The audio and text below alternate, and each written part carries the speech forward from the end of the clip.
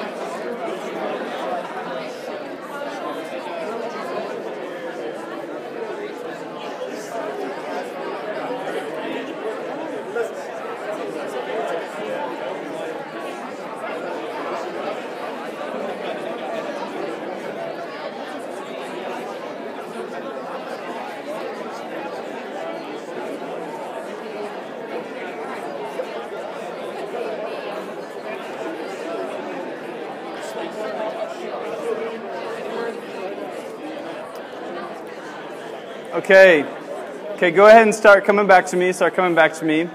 I'm sure there were some things that you talked about. The idea is what would go into you sending a missionary. I'm just kind of curious. How many of you, like, I would make that qualification? You would send me out. I mean, what do you think? Yes or no? Me? Yes? Oh, wow. I can't actually see. There's like only a few numbers of hands, so it looks very small. I don't know. Whatever you said, it's an interesting thought process to go in the preparation. And I don't know, as I've been prepping, I think I would send some of you out with a lot more intentionality in prepping and what we would talk about. Our conversation tonight is going to be on the topic of suffering. And I would like to begin by telling you the history of the church, the history of the family of faith for many of you that are Christian. I want to give you two stories when it comes to this. Within this history, there are people who suffered. Some of them went out who were missionaries. Some of them were pastors, and they faithfully witnessed to the point of death. And we call these people martyrs. The first, earliest one that is not recorded in the Bible is a guy by the name of Ignatius of Antioch. And Ignatius is a really, really cool person. They call him Theophorus, image bearer, the one who bears the image of God because he was so righteous. He was captured in Rome around AD 100, and he was taken from Rome, from Antioch to Rome. And as he was taken from Antioch to Rome, he's writing letters to the churches that are nearby.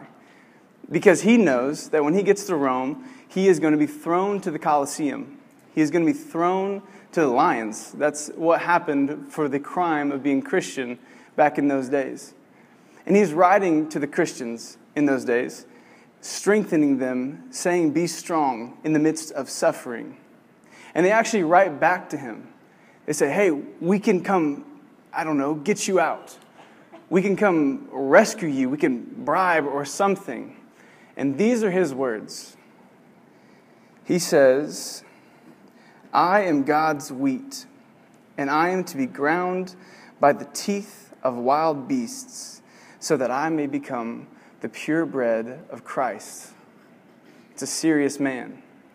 I am God's wheat, and I'm going to the lions so that I might be ground to the teeth. That's Ignatius.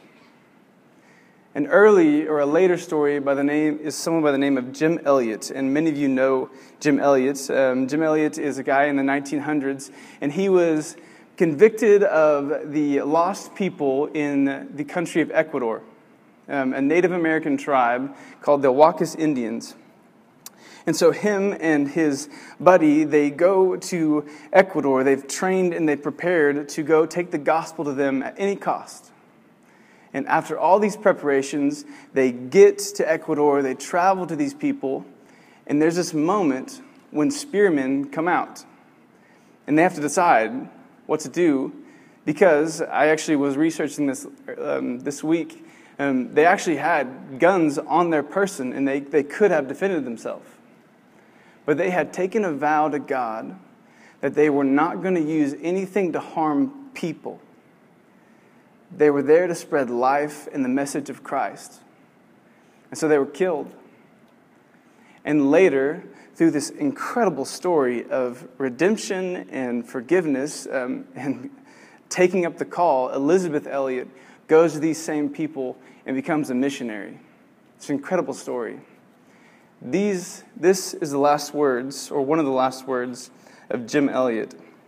He says this: "He is no fool who gives what he cannot keep to gain what he cannot lose." From the time of Jesus to now, one researcher estimates that 70 million Christians have died for their faith. 70 million. That's an incredible number. Second question to give you for tonight. If you were sending out a missionary and you knew that they were going to suffer and die, if you were going to send me out and you knew I would suffer and die, would you do it? Could you do it? Because if I'm going to be honest, as I think about some of these people in the crowd, if I think about some of you, I don't know if I can. To know the future that's ahead of you and to send you anyway, can I tell you the topic for tonight? God knew what was ahead of them, and God sent them anyway. We're talking about suffering tonight. And one thing that you and I have to get clear at the very beginning is that our views of suffering, our views of the good life, our views of blessedness and what life is supposed to be, and God's are radically different. Radically different.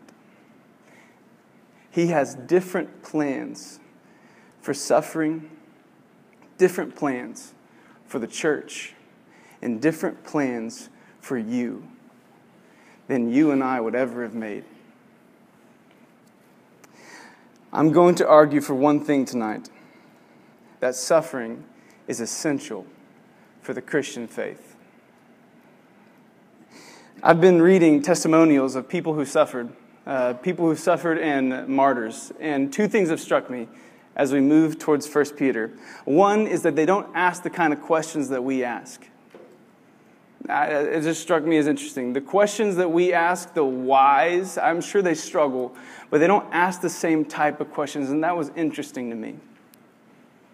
The second thing that struck me as interesting is they quoted extensively from 1 Peter. Extensively, all over the place. Something about 1 Peter draws the person in suffering. 1 Peter is a book on suffering. So I'm not really surprised. I don't know if you've caught this theme yet.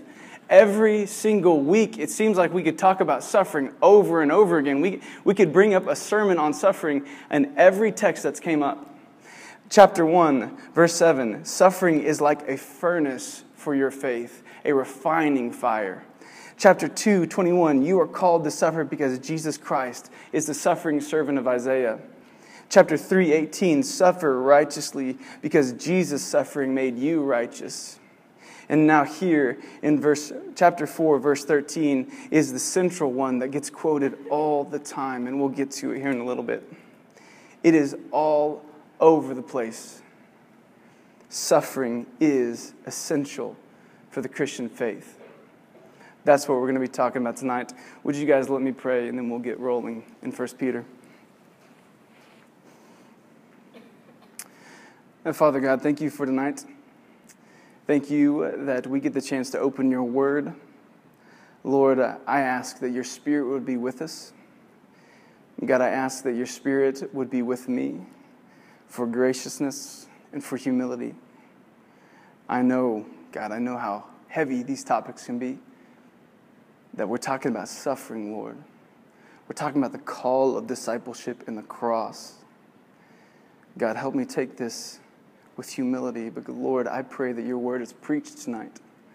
And I pray that your Spirit is with each and every person here, that they could hear what you have to say. God, I pray that you would give us the power to take up the cross in our life, to embrace the suffering that you have for us, whatever that may be.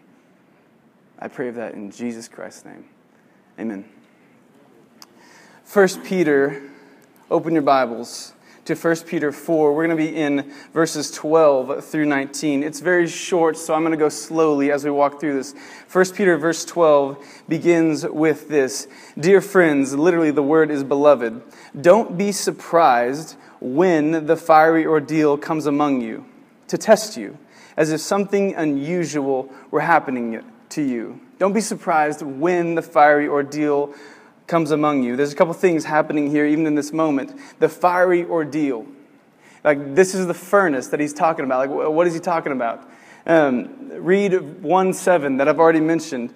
These have come, these tribulations, these trials that are upon the Christians that are in exile, scattered among the dispersion. These have come so that the proven genuineness of your faith, of greater worth than gold, which perishes even though refined by fire, may result in praise, glory, and honor when the Christ Jesus is revealed. Peter is saying in this idea in chapter 1, and returning to it now, that afflictions are coming, but these afflictions are a really good thing.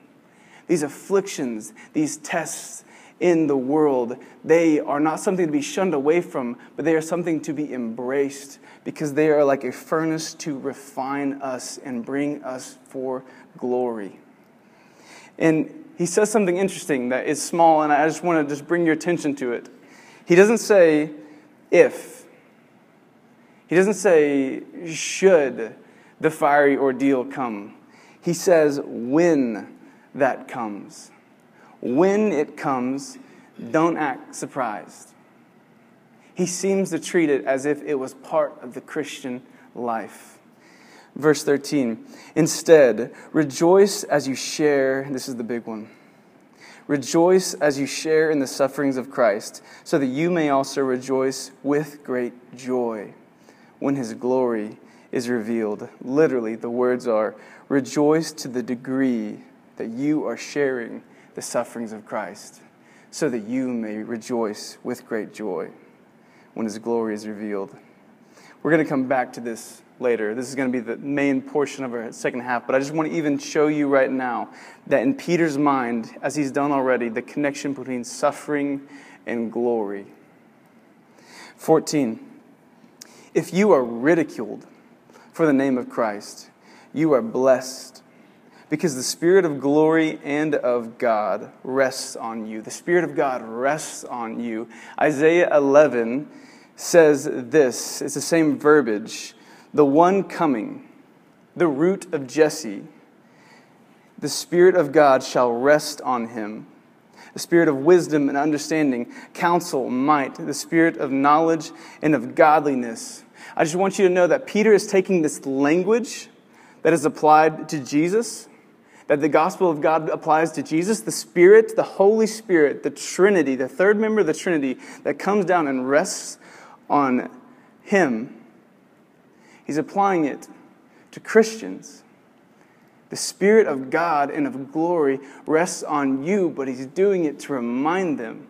He says, when you are mocked, you are blessed, because remember, the Spirit of glory is upon you.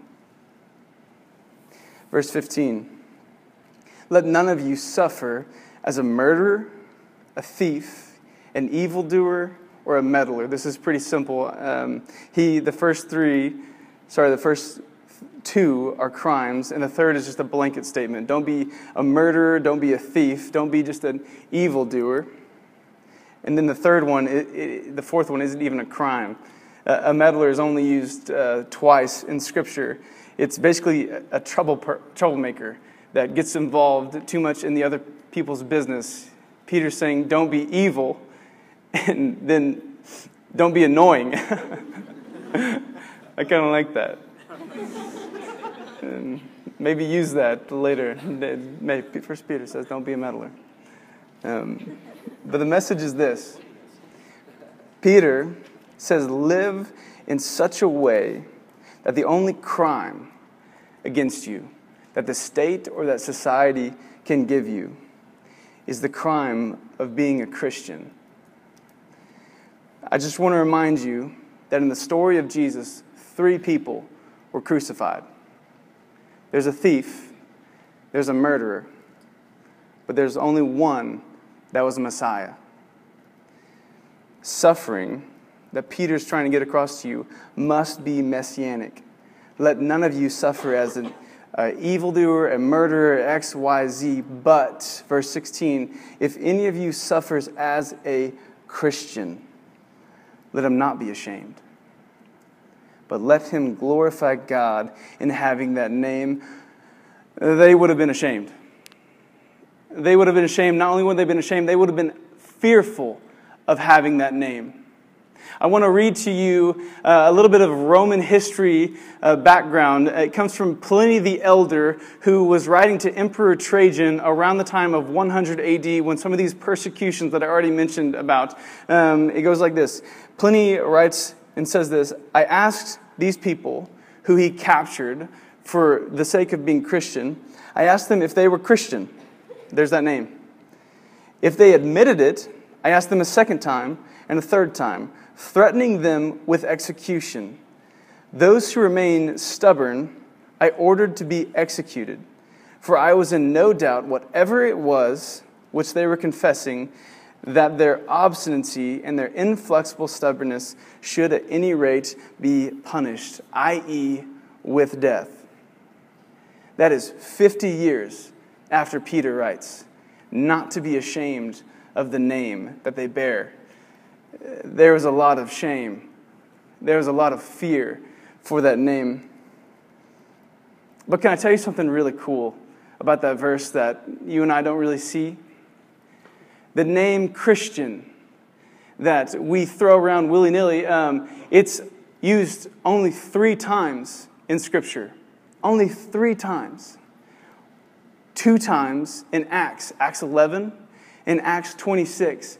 Both of those times, it is used in the mouth of a non-believer, almost like a slander or slur.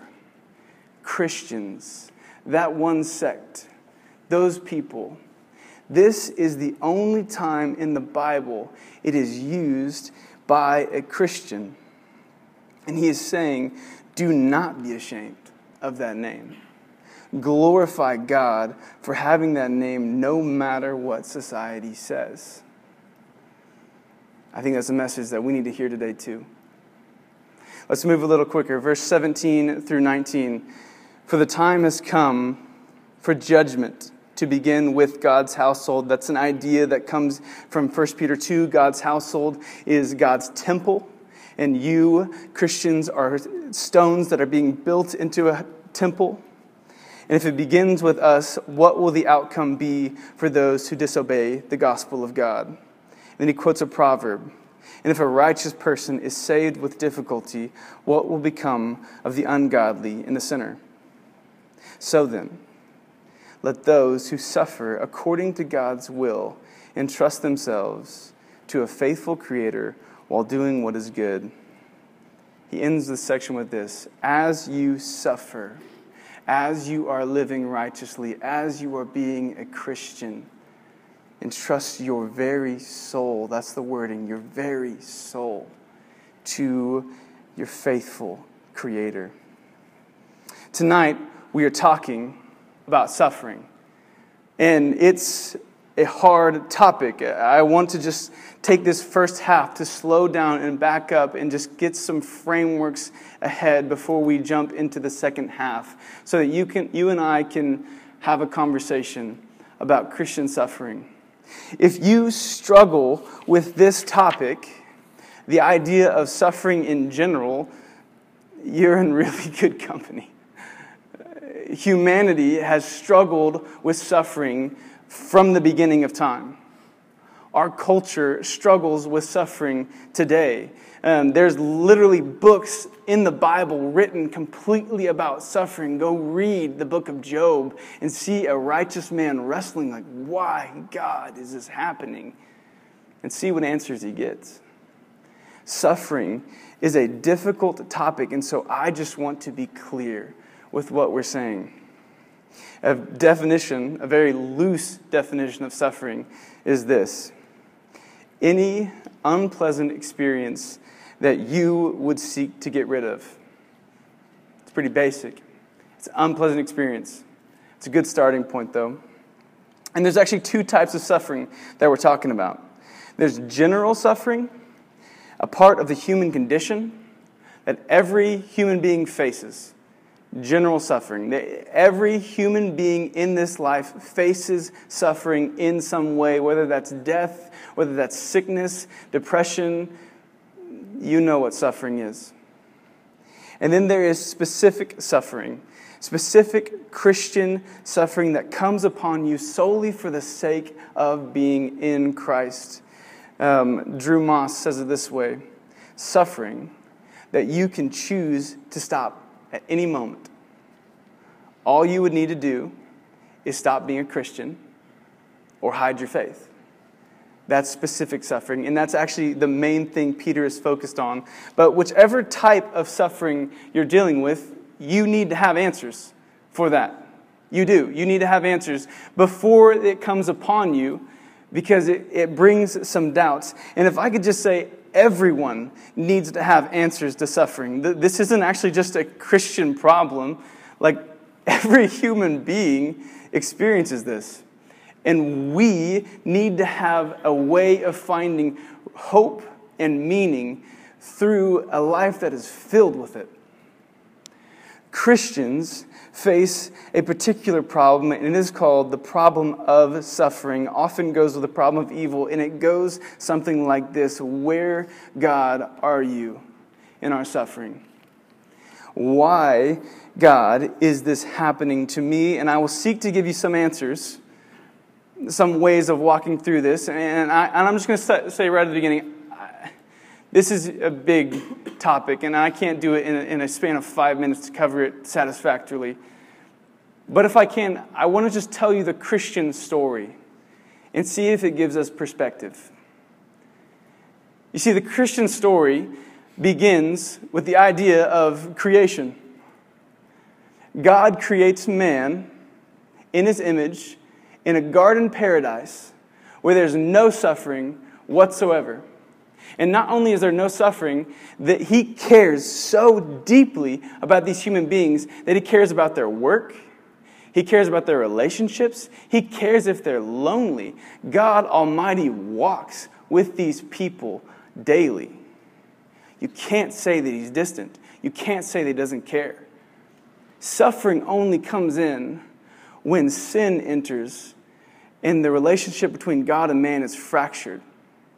It wasn't a part of the original plan. It's also not a part of the final plan. Not the beginning, not the end. There's creation, and then there's this idea of restoration, that at the end of time, God is going to make all things new. God is going to make our bodies new. God is going to take death and swallow it up. God is going to take everything that might be considered suffering and wipe it away. One author by the name of Dostoevsky says this: I believe like a child that suffering will be healed and made up for. that all the humiliating absurdity of human contradictions will vanish like a pitiful mirage. At the moment of eternal harmony, something so precious will come to pass that it will suffice for all hearts, for the comforting of all resentments, for the atoning of all the crimes of humanity, for the blood that they've shed, that will make it not only possible to forgive, but to justify all that has happened. That's big words. I'm not going to lie, that's big words from Dostoevsky. This idea of restoration, making all things new, making all things right. I don't know how far I'm willing to take that, but can I tell you this? I do believe in redemption. I do believe that whatever suffering human beings face, God can not only make it better, make it new, take you out and use your scars in a beautiful way later. I believe that even now, God can work in you. In your darkest moments, I believe that God can take them and shine brightly through them and send you out with strength and power to help others. I don't believe you're broken. I don't believe suffering has mastered anyone, because I believe in redemption and restoration. It's not the plan in the beginning. It's not the plan in the end. As Revelation 21 says this, He will wipe away every tear from their eyes.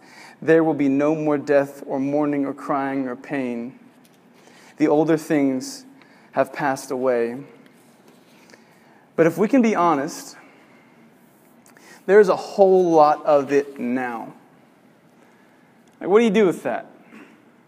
There's a whole lot of suffering right now, and honestly, I believe that God could end it. I believe that, in a sense, God is so powerful that suffering is gone. Pain is gone. Evil is gone. And this is why a lot of people really struggle with the idea of God. They really struggle with the thought of God. Why does He allow suffering? There's questions that go along with it. There's still problems.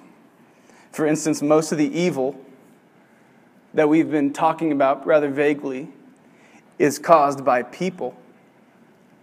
So if He were to remove them, would he remove them? Would He remove the really evil people? I don't know. Or some would say, just make them good. Just take away all the evil that has happened and fully restore them. But in biblical language, to make people good is to restore their relationship with God. And so in a sense, it would be to take whatever stance they are on God and say, you're now redeemed in Christ. You're now going to follow me. And some people would have a huge problem with that too. Just turning off wherever they are, turning off their free will. There's problems with that too. I don't know the answer. I don't know if I can give you full answers. And honestly, if I can just one-on-one right now, if I gave you perfect answers, I don't know if that would fully help the suffering that we face in life. But I do know this. The Bible speaks of Jesus as God and as man, who came down in the lowest point in our story, fully God and fully man, stepped into our suffering to suffer. And not only suffering, we believe that Jesus suffered the fullest extent of what anyone else is suffering. Please go read the Garden of Gethsemane. That man was a man in shock. He was sweating blood because there's this idea of the cup of God's wrath was coming upon him. All the evils, all the sufferings of all time, God was putting on him. That God became a man to enter into the suffering so that we could be made right with God. I don't know why this does to the problem, but I do know this. It cannot be that God is distant. It cannot be that God doesn't care. God cares so much that He entered in and died for us. And it gives us one thing: perspective. That if God Almighty somehow died, like think about that for a second. This idea, we don't even know how to wrap our mind around the idea of God being 100% man, 100% God. And we certainly don't know how to wrap our minds around the idea of God dying. But Peter saw this. Peter saw Jesus Christ walk around, and Peter saw Jesus die. And it shifted his entire thinking about what it means to live and what it means to suffer. It shifts the calling upon our life. The cross has shaped everything. And tonight, Peter is once again placing the cross in front of our eyes. Verse 12, when the fiery ordeal comes to you, instead rejoice as you share the sufferings. Rejoice as you suffer. They are good things. Verse 16, if anyone suffers as a Christian, do not be ashamed, but glorify God. Glory. Peter seems to think that suffering is essential for the Christian life because suffering leads to glory. We're going to talk more about that part in the second half. Let's take a short break. Before we begin with the second half, I do want to just give a shout out to Proim. In, I believe, March, in the height of the, or I guess the beginning of the Ukrainian war, some of the Sunnybrook ministers had the chance to go over there and support them while they were ministering to people who truly were suffering. And I was one of the few that got to go, and it truly was a privilege. I could not speak more highly of a ministry. They are doing kingdom work. They are serving people and loving people who are in crisis right now, and then when this war ends, which hopefully one day it will, they will continue to serve and love. Because I was really struck. We were there, and in a very teary-eyed meeting that we just got to sit in, one of the ministers just in tears, because there's ministers, there's missionaries, there's Ukrainian refugees. One of the missionaries just said, I'm proud because this is who we are. This is what we do. We love people in crisis, and we love people out of crisis. So, Proim is awesome. Give to them. If you ever get the chance to go, 100% go. I'm here to argue that for Christians should not only expect, but the essential life, suffering is a part of the life of a Christian. It is essential. It is fundamental. It is who we are. Something about being a Christian involves suffering. And I want to be clear before we get going in this half. I just want to be clear because it can be hard to make vague statements from the stage when some of this should be in a conversation. Suffering is essential, but it is not the goal. The goal of the Christian faith is for you to worship the Lord Jesus in every part of your life. The goal of the Christian faith is to love God and to love people relentlessly. There is no barriers to that. But the biggest barrier is our own selves. And that is why the goal is discipleship. And for whatever reason, the cross is essential for discipleship. We're not masochists. seeking suffering. That's stupid. We're not idiots going out and just trying to find people to make us suffer because we want to fulfill whatever it means. We're Christians. And the cross is essential for our discipleship, for our becoming more like Christ. And this is what it means when we talk about Christian sufferings. And I just want to prep you, because I know we can talk about vague things. Like, you will be mocked for your faith.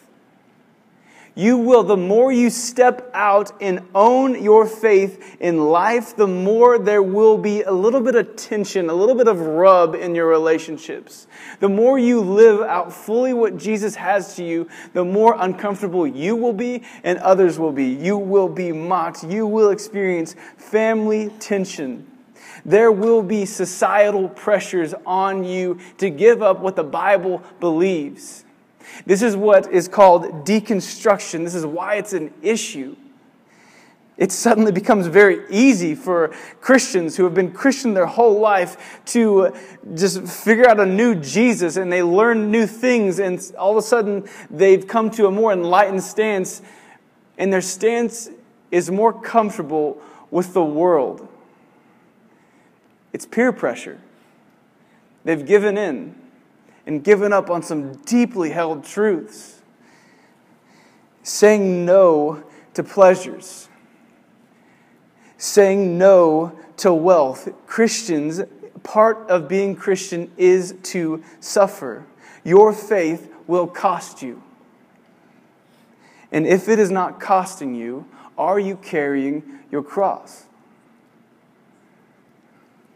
Suffering is coming. This life for the Christian, and in general, but especially for the Christian, is not a hill you can coast down. It is a mountain range you climb. It is full of valleys, but it is a journey you go on. This life is not a vacation.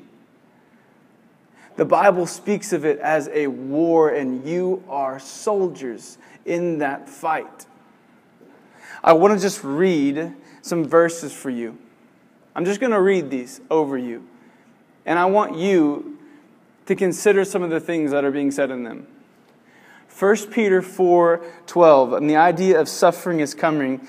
Dear friends, don't be surprised when the fiery ordeal comes among you to test you, as if something unusual were happening to you. Romans 8:16, the Spirit Himself bears witness to our spirit that we are children of God, and if children, then heirs, heirs of God and fellow heirs with Christ. We really like that part. It's a really beautiful part. Provided we suffer with Him in order that we may be glorified with Him. Acts 14:22, Paul came strengthening the souls of disciples, encouraging them to continue in the faith, and saying that through many trials and tribulations, we must enter the kingdom of God. Luke 14:27, whoever does not bear his own cross and come after me cannot be my disciple. Those are Jesus' own words. And finally, 2 Timothy 3:12. But in this one, I just want to give you a story. This comes from a John Piper sermon where he's talking about a missionary in Europe by the name of Brother Andrew. Brother Andrew was a missionary. They call him God's smuggler. It's a really cool story. God's smuggler. What a name. During Soviet Russia, when being a Christian was illegal in Russia, Brother Andrew made it his goal to smuggle Bibles and Christian literature back and forth behind Soviet lines. Something that was outlawed, and if he would have been captured, he would have faced jail in the Soviet prison. But he did. He's an incredible man. It is an incredibly powerful story. And as the story goes, one day he is holding a Bible study for some pastors in Budapest. And in this Bible study, there is a man that walks in, a pastor from Romania that apparently was well known in those times. And this pastor had been in prison for many years. He just got released. And he goes to Brother Andrew, and Brother Andrew realizes that it's time for him to be quiet. Because when a man like that walks in, you don't speak, you listen.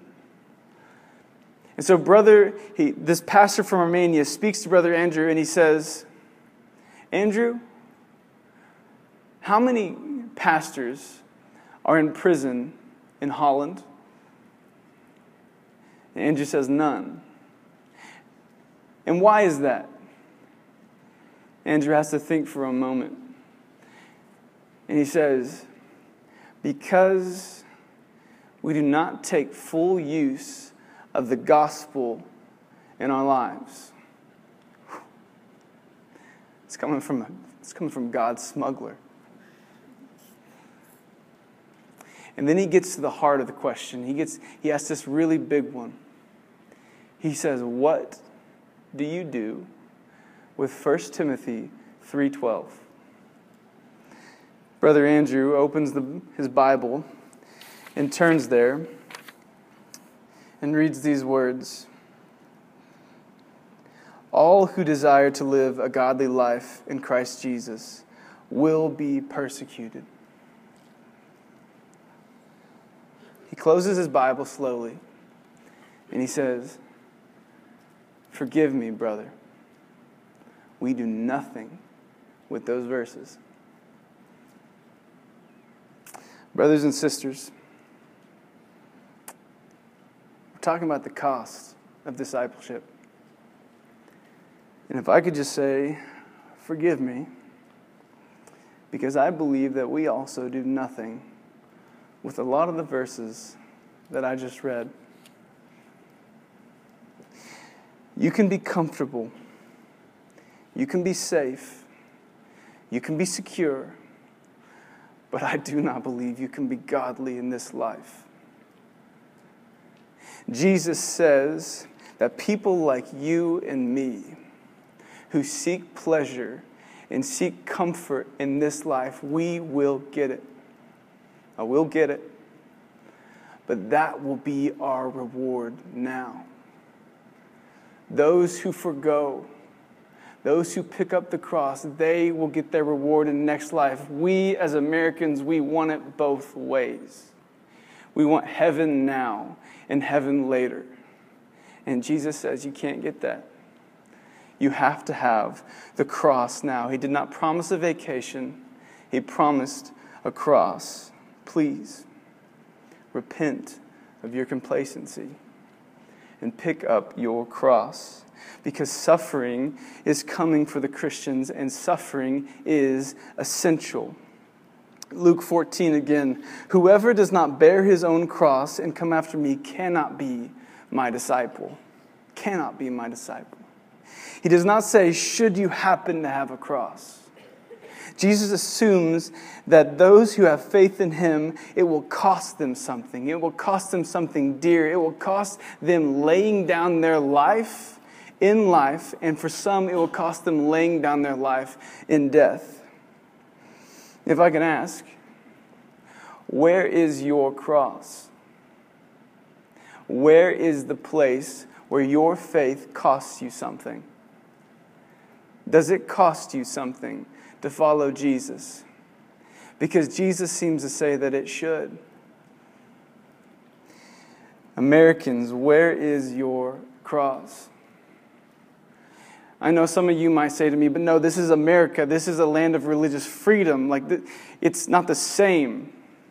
It's not the same. You don't understand. And I'll grant you that. It's a very different context.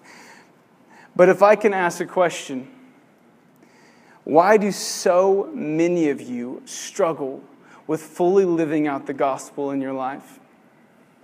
Why do so many of you struggle with sharing your faith with another person? I know there are some non-Christians in the room.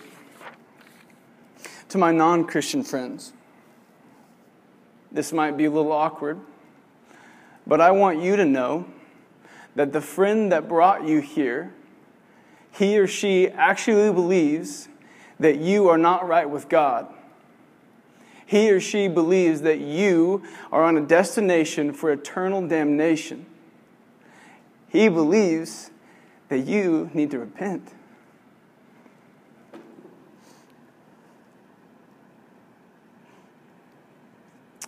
want to ask you to have a conversation with your Christian friend.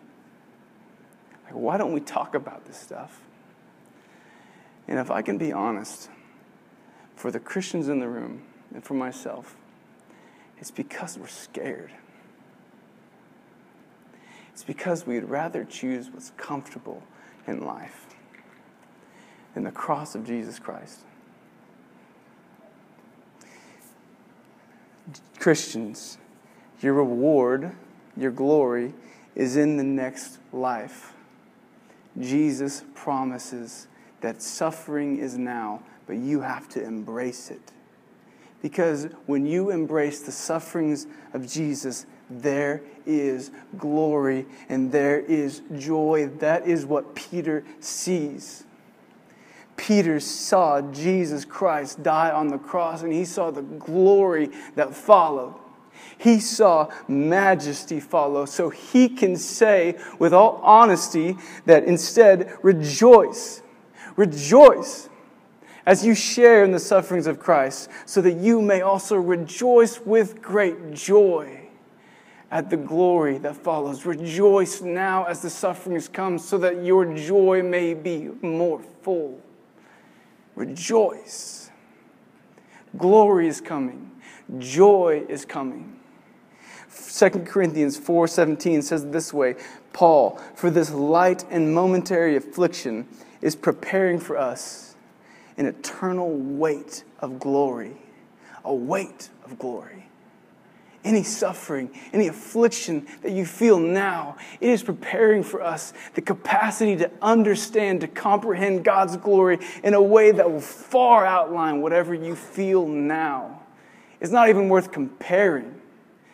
That weight of glory.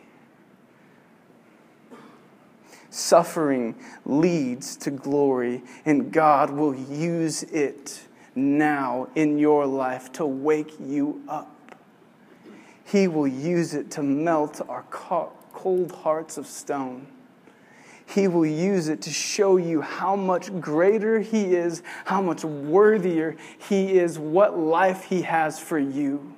That cost of discipleship, how much greater of a life He is. He will pour out His grace on your life if you pick up that cross. Pour out His grace. And He will use your life as a signpost, telling everyone that there is so much more to life. There is joy. There is glory. Your cross that you pick up will become a crown. This is the idea of the furnace. This is why Peter talks in this language. A fiery ordeal is coming upon the Christians. It is coming upon those if they would embrace it. You see, the idea of a furnace is that metals go in and it heats up. And as it heats up, the impurities come and they scoop off. And something more pure, more proven, more tested, more strong comes out on the other side. And Peter says that is your faith. For those that embrace the suffering, that is your faith, that is your joy, and that is your glory. For those that embrace the furnace that is ahead of them, it is to test you so that your faith may be proven genuine and your joy may far outweigh what comes through. But you have to embrace that furnace. I don't know if many of you know this, but there's actually a literal story in the Old Testament, Daniel 3, where Old Testament believers were thrown into an actual fire. They were thrown into a literal flames. They experienced societal pressure. They experienced a people saying, you do not live out your faith. You conform, be quiet, believe what we believe, do what we do. And they said no, and they were thrown into a furnace. And do you know what the Bible says then? It says, one like the Son of God was there with them. that God was with his people. God never leaves them, and he will not leave you. He saves his people through literal flames. He will save you through whatever afflictions come. But you must embrace the trials. You must step forward in your faith and pick up your cross. I want to end our time tonight with another Old Testament prophecy that says this. Isaiah 43, verses 1 through 3. Now this is what the Lord says, the one who created you, Jacob, and the one who formed you, Israel. Do not fear, for I have redeemed you. I have called you by your name. You are mine. I will be with you when you pass through the waters, and when you pass through the rivers. They will not overwhelm you. You will not be scorched when you walk through the fire, and the flame will not burn you, for I am the Lord your God, the Holy One of Israel, and your Savior. The Lord is with his people through every flame and affliction, but you must embrace suffering for the name of Jesus Christ. Let's pray.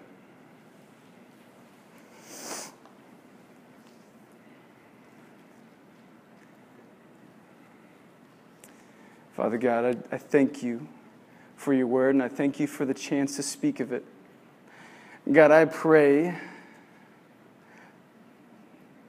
for a burden on my heart and on theirs. Not a burden of shame and not a burden of guilt. God, I pray for that burden, that eternal weight of glory, that it will rest on them. That it will rest on them like you say that your Spirit, the Spirit of God and of glory, rests on us. God, I pray that you would not let us be satisfied with comfortable lives. That you would not let us be satisfied with half Christian and half worldly lives. Lord, may we embrace the cost. May we embrace the call wherever that leads. I know you love us, Jesus. Give us the strength to love you with all of our might. It's in your name I pray. Amen.